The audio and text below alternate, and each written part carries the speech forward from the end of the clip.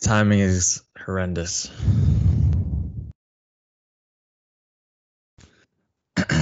Hello, everyone. We're live.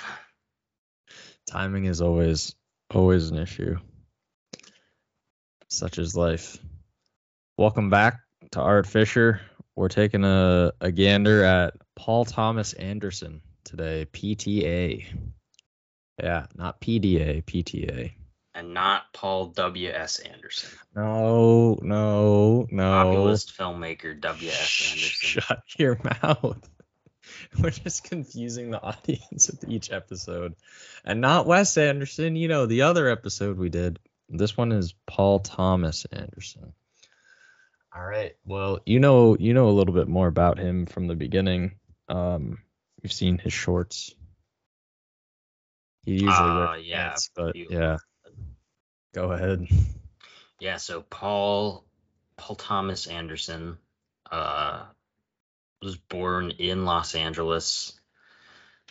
He grew up around film sets and radio stars and television stars. His dad was in radio and television. I think he was known for like hosting some kind of like horror radio show. But yeah, basically he was shooting movies from a very young age and was just constantly surrounded by famous people. And that probably formed a fair amount of who he is and who he was going to become, just sort of knowing that he would be a writer or a filmmaker of some kind. I know he made the Dirk Diggler story, which is a short film in the late 80s, before he was even in college. And that movie would later go on to become Boogie Nights for the most part.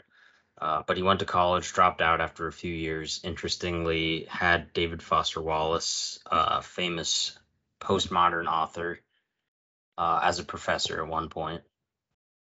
Dropped out of school, made a bunch of money gambling, and then made another short film called Cigarettes and Coffee.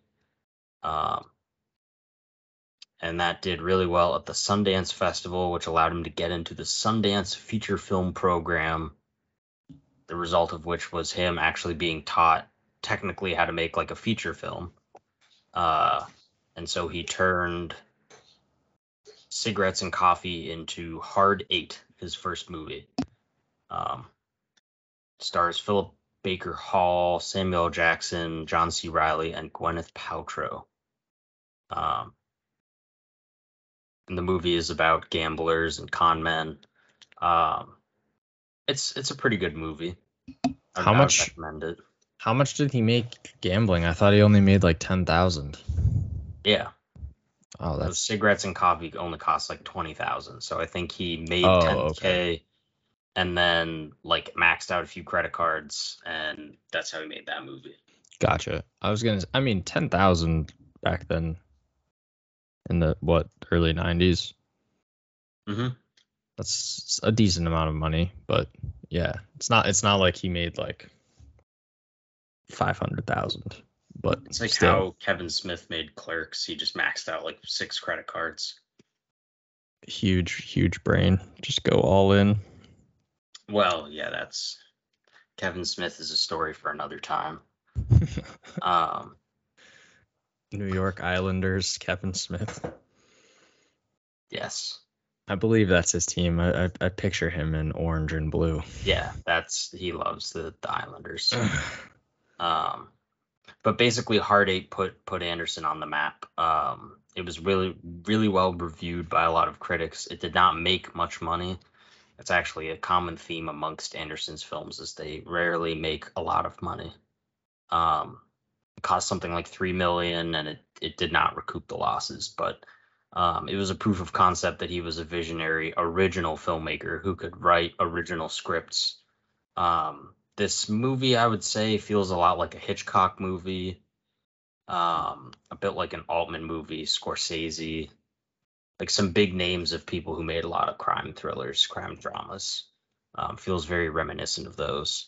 But it separated him from like other people who were making movies in a similar genre where it wasn't just like man with gun need to like secure MacGuffin or whatever, or it just is that and it's done in a different way. Yeah, it has a really frenetic energy to it. Okay. So Like the editing and the shot choices, I assume, demonstrate like his abilities. Yes, yeah. Okay. It's a pretty well shot movie overall. Definitely not his best. I would imagine that on both fronts, yeah. It has a very open-ended ending. Okay. So I don't really want to spoil it because it is worth a watch. But it's a lot of the content of the plot of the movie is very similar to his next one. Just to backtrack here, you're talking about Hard 8, correct? Yes. Okay. Yeah, his first Hard 8. Just making sure. Yeah.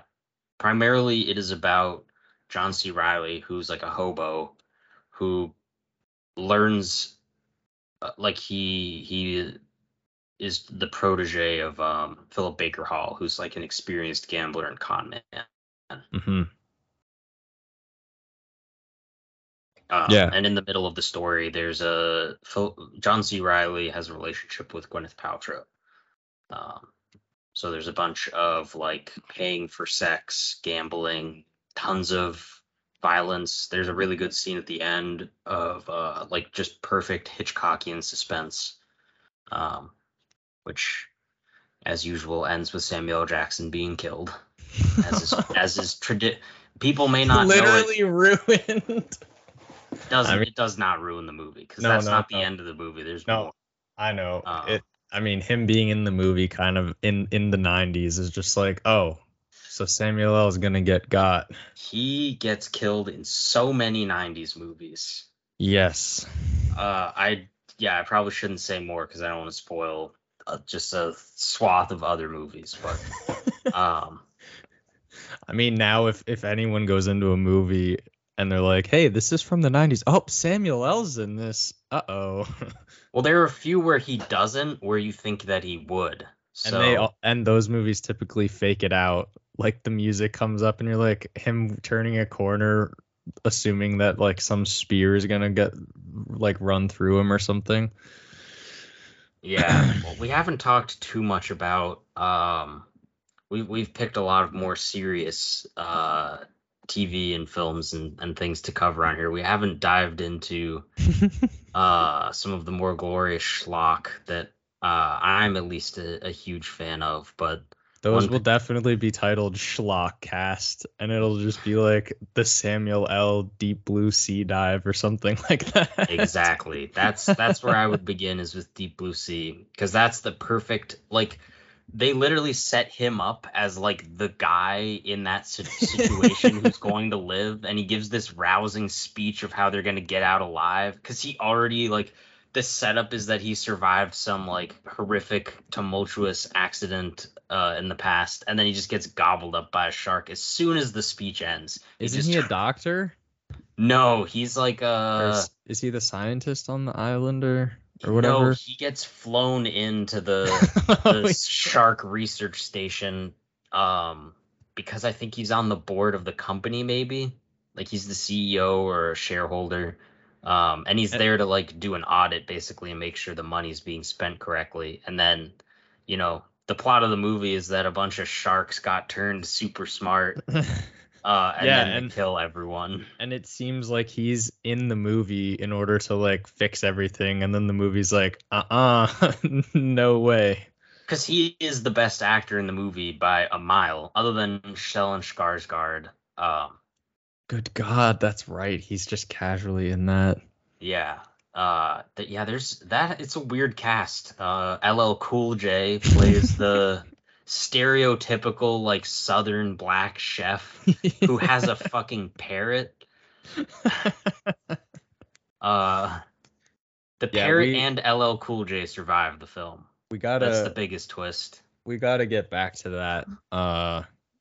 We gotta get back to that at some point. Track. Yeah. Back. Oh.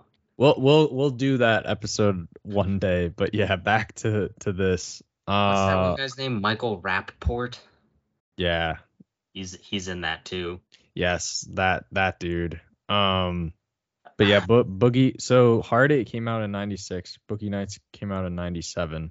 Yeah. And like you said, Hard Eight is a precursor to Boogie Nights. Boogie Nights took Hard Eight's cast and then like ramped it up even more and really put Mark Wahlberg on the map, right? Because Mark Wahlberg before this was Marky Mark then, I assume. Yeah, a rapper. And then he inserted him here, and I mean, yeah, he's strong in this movie, I would say. You haven't seen this one. Not the whole way through, no.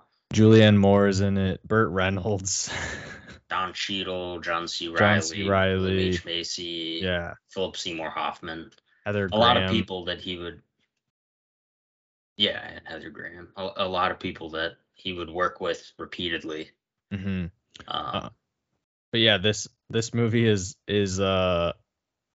it's extremely self-aware, which, like, if you go into it without knowing what it is, you'll definitely enjoy it. I mean, you know what it is, but I'm more so talking about the audience. So I really don't want to ruin it for anyone out there. But basically, Mark Wahlberg is in the porn industry. And is he incredibly well endowed, like he is in the Dirk Diggler story? Yes. Okay. Yes, this man is definitely flaunting a sledgehammer. Like he's doing well. And there's a really good quote in it, and I won't ruin it.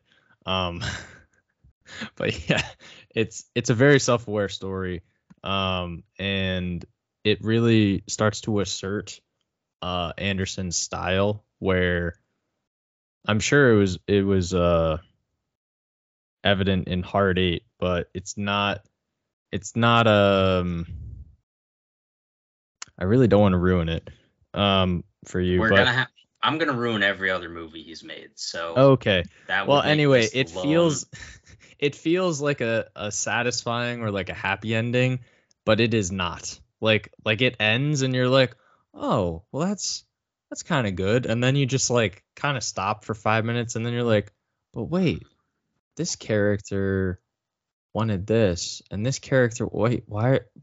They seem happy, but they definitely aren't.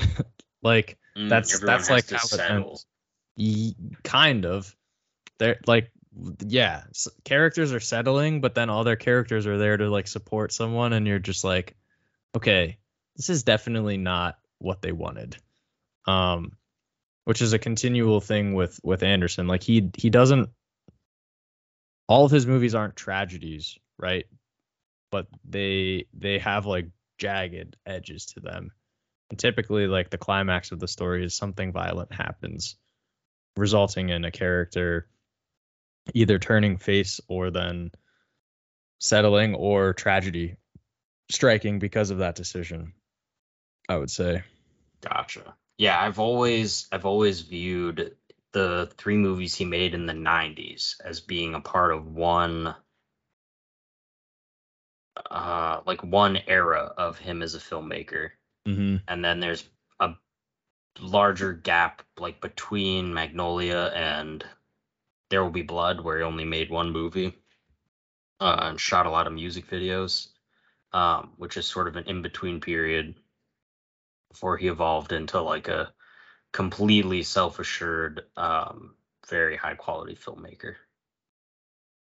But I mean, I've heard nothing but good things about this for the most part. I've been meaning to see it.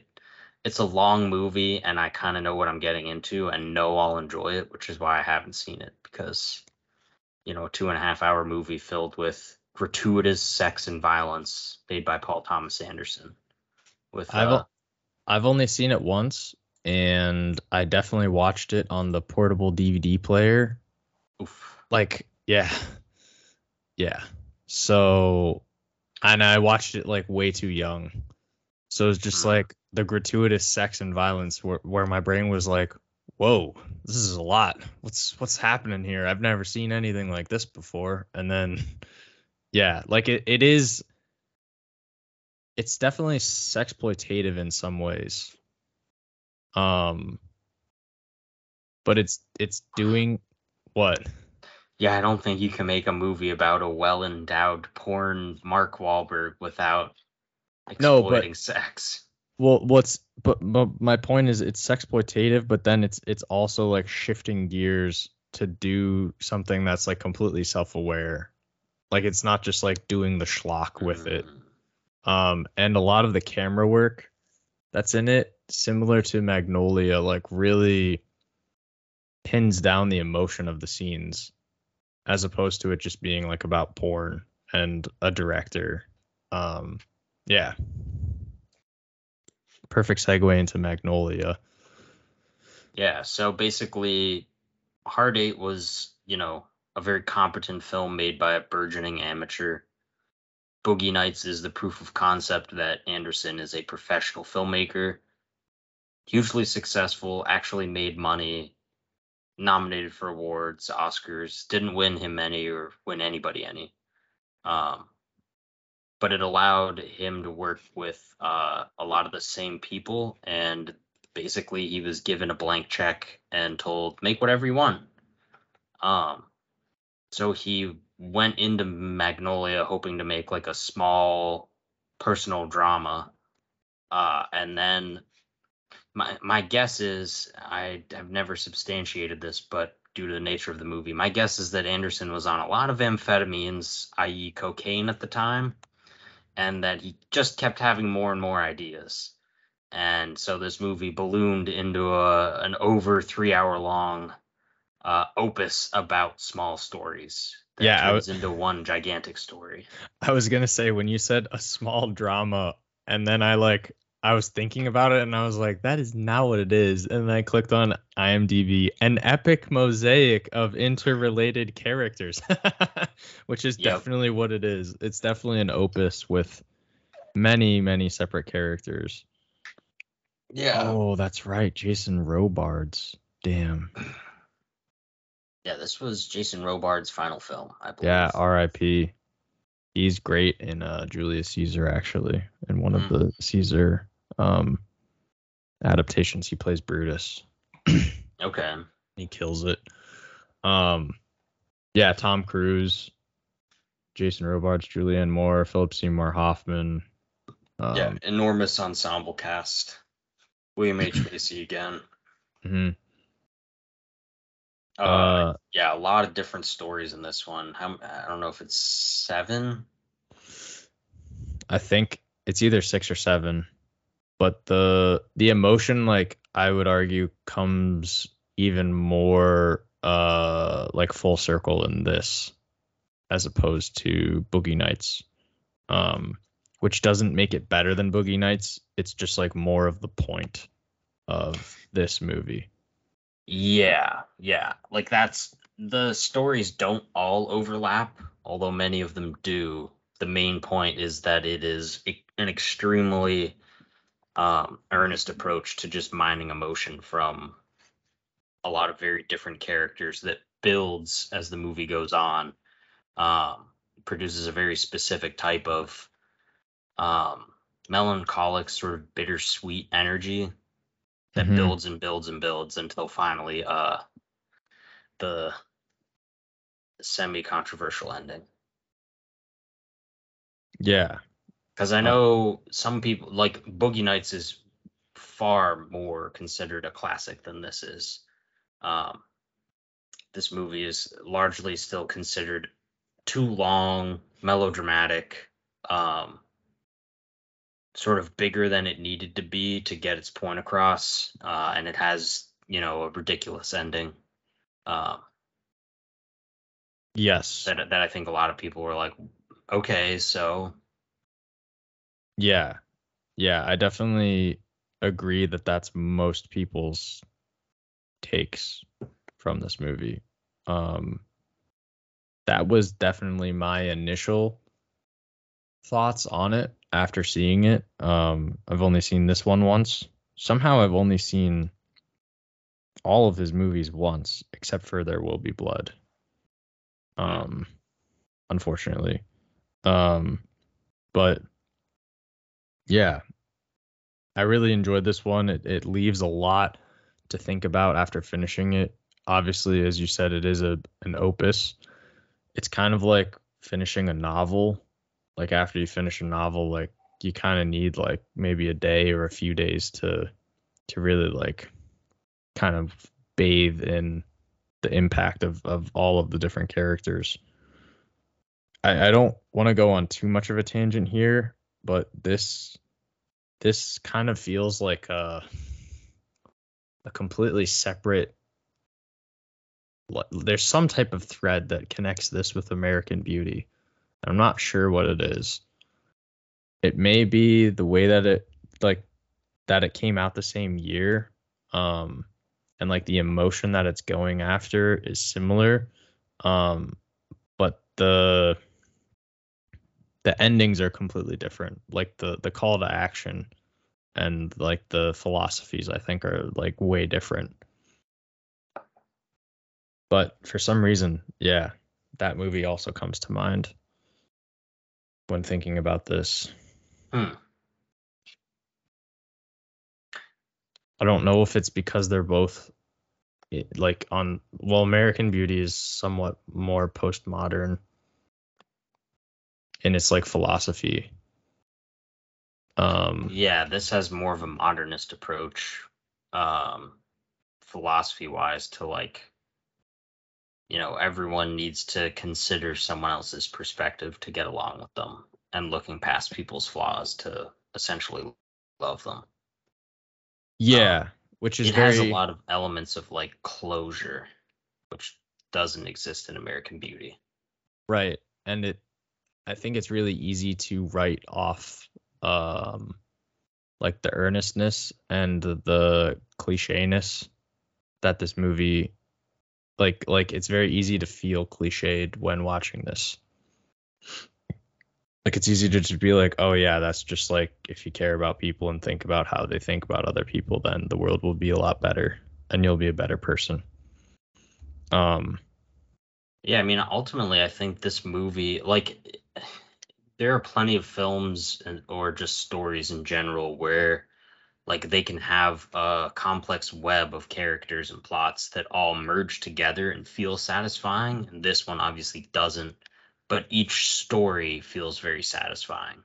mm, Um, and even if some of the plots end up being more cliched, like Tom Cruise's plot having to reconcile with his dying and then dead dad, yeah. um, or like John C. Riley falling in love with he's a cop, but he loves a fucking cokehead. Like, all of that stuff has definitely been done before, but it's never all been put into the same story this way, and all of it is executed at the highest level. Like, this is one of Tom Cruise's best performances. Oh yeah, Um, hands down. a great performance from John C. Riley. Philip Baker Hall is excellent. William H. Macy's excellent. Julianne Moore is great. Who's the girl that plays the lady who falls in love with John C. Riley? Um, That I don't know.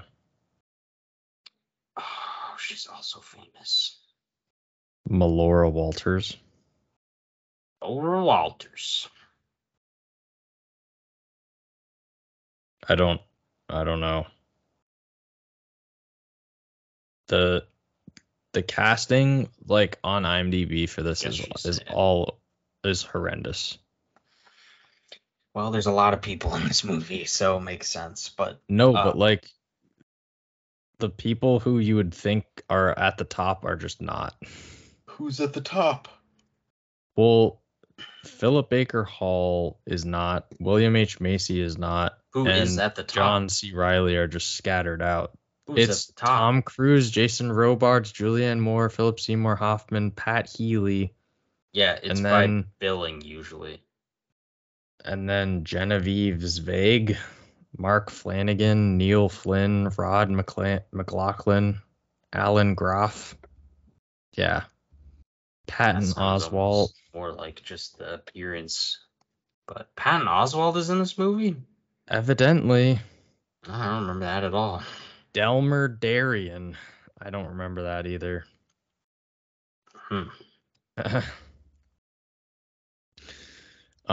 Yeah, I agree that this is definitely one of Tom Cruise's best performances. I mean, this is just one of my favorite movies, and I think a masterpiece. I disagree with the criticisms levied against this one. Mm-hmm. I don't think it takes any of its characters for granted, and like proves that Anderson can direct a very wide variety of stories and stitch them together into a movie that still makes sense, despite not, having the plot be A plot, B plot, C plot, D plot all converge at the same time. They do, Yeah. but not like in the same place. Yeah, It's more thematic than it is. It's almost an anthology, but not quite, because the characters' stories do cross.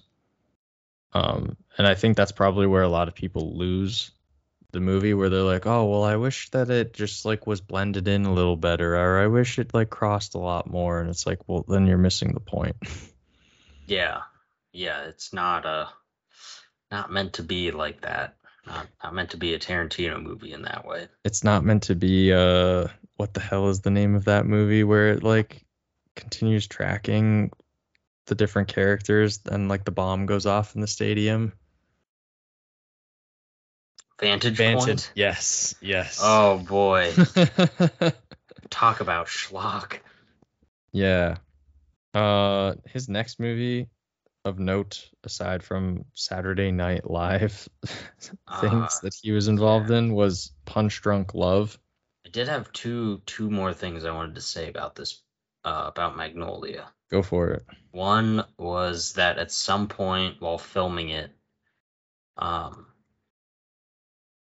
he was trying to get Tom Cruise available to shoot, because Tom Cruise had been stuck in the UK for years shooting Eyes Wide Shut with Stanley Kubrick. Oh God. And so Anderson went there to get Cruise to try to hammer out when they could shoot the stuff, and Anderson was able to meet Kubrick like, I don't know, 6 months before he died. Holy shit. I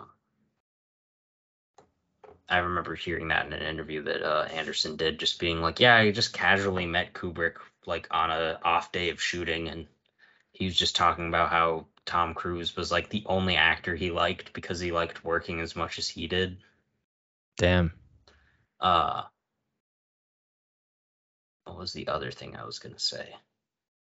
Something else about Magnolia. Yeah.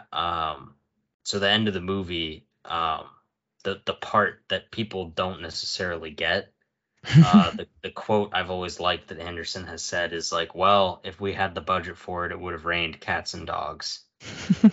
Which only makes sense if you've seen the movie, but should give you more of an indication of what the movie's about if for some reason you were like, that was dumb. Yeah. That also, and gives you some insight into Paul Thomas Anderson's like ideas.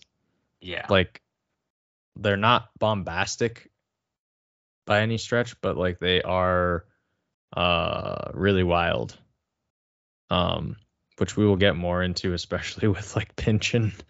But yeah, Punch Drunk Love. Is this based on a different story, or did he write this himself? Oh yeah, it's just written by him. Yeah. I must confess, I also haven't seen this one. It's very short. Oh, he's written all of his movies, by the way. Right. And did not co-write any of them either.